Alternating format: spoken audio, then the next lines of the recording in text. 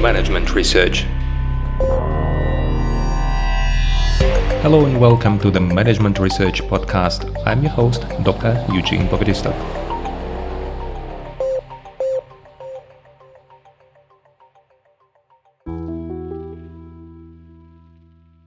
Hello and welcome to the next episode in our mini-series on motivation. And today we continue talking about the Herzberg two-factor or hygiene theory of motivation.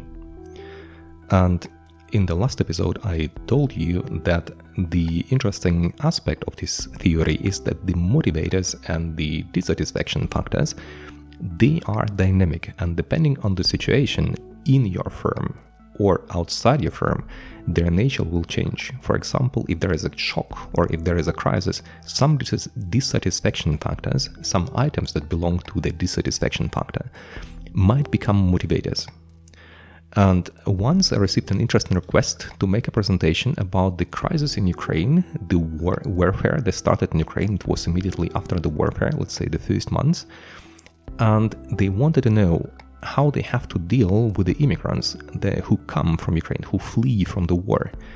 And I thought that I need to address it using one of the established theories, that these people who come from one of these non-profit organizations in Tyrol, who are what they are familiar with.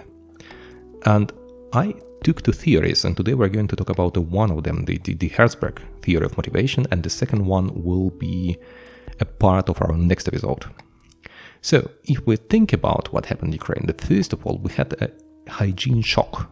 People didn't know where they had to go, what they have to do, what is going to happen with the war, how long the war will take, how far the Russian troops will move on in Ukraine.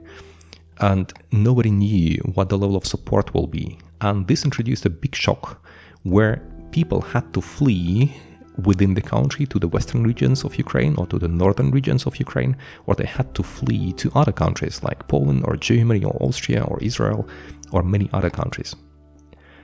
And if you remember in the last episode, I told you that during the shock, some dissatisfaction factors, they become the motivators.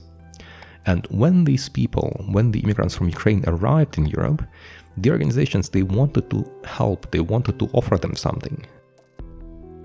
Yet the problem was that they evaluated the needs of these people based on the initial level of dissatisfaction motivation factors.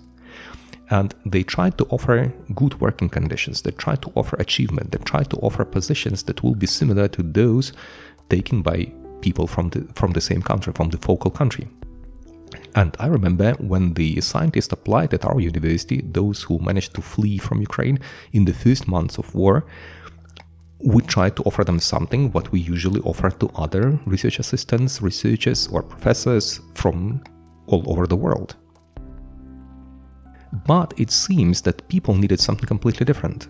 We thought that it will help them, but actually what people needed, and if you look in the paper by Herzberg in 1974, they needed a high level of security, and the things that we could offer, for example, the company policy administration, the clarity of what is going to happen, was a real motivator. It was not a dissatisfaction factor. It became a motivator, and actually people needed to know more about dissatisfaction because it became the motivation. Why people should walk an extra mile, why people should work harder, should work better and deliver better results. And if I understand correctly, at least my observation shows that all countries all over the world, they misunderstood what happened, and when they offered positions, especially in Poland, in Austria, in Germany, they tried to continue with what they offered to German, Austrian or Polish employees in order to make them satisfied and motivated. But they forgot that this profile, the profile of motivation for those people who come from a war region, is different. And actually we should have offered just security, we should have offered the clarity, and this offer would be already perceived as a motivator, as the motivation factor, and not as just a dissatisfaction factor that is needed to perform the minimum activity. And we also had very positive observation with those who come and those who were offered something like stability, security, and status, basic status. They performed much better than those who were from the focal country and perceived these aspects of work as dissatisfaction factors. So if they don't have them, they are dissatisfied. If they have them, they are not motivated. What we have seen that the immigrants from Ukraine got motivated if they were offered these aspects of work. I hope it was interesting, and I hope it will help your organization to cope with the hygiene shocks and hygiene crisis. And we know that the war is still running, and we will have a lot of requests with regards to job, with regards to installing employees from different countries, and we can manage this policy better. We can manage it better if we understand what causes dissatisfaction and what causes motivation.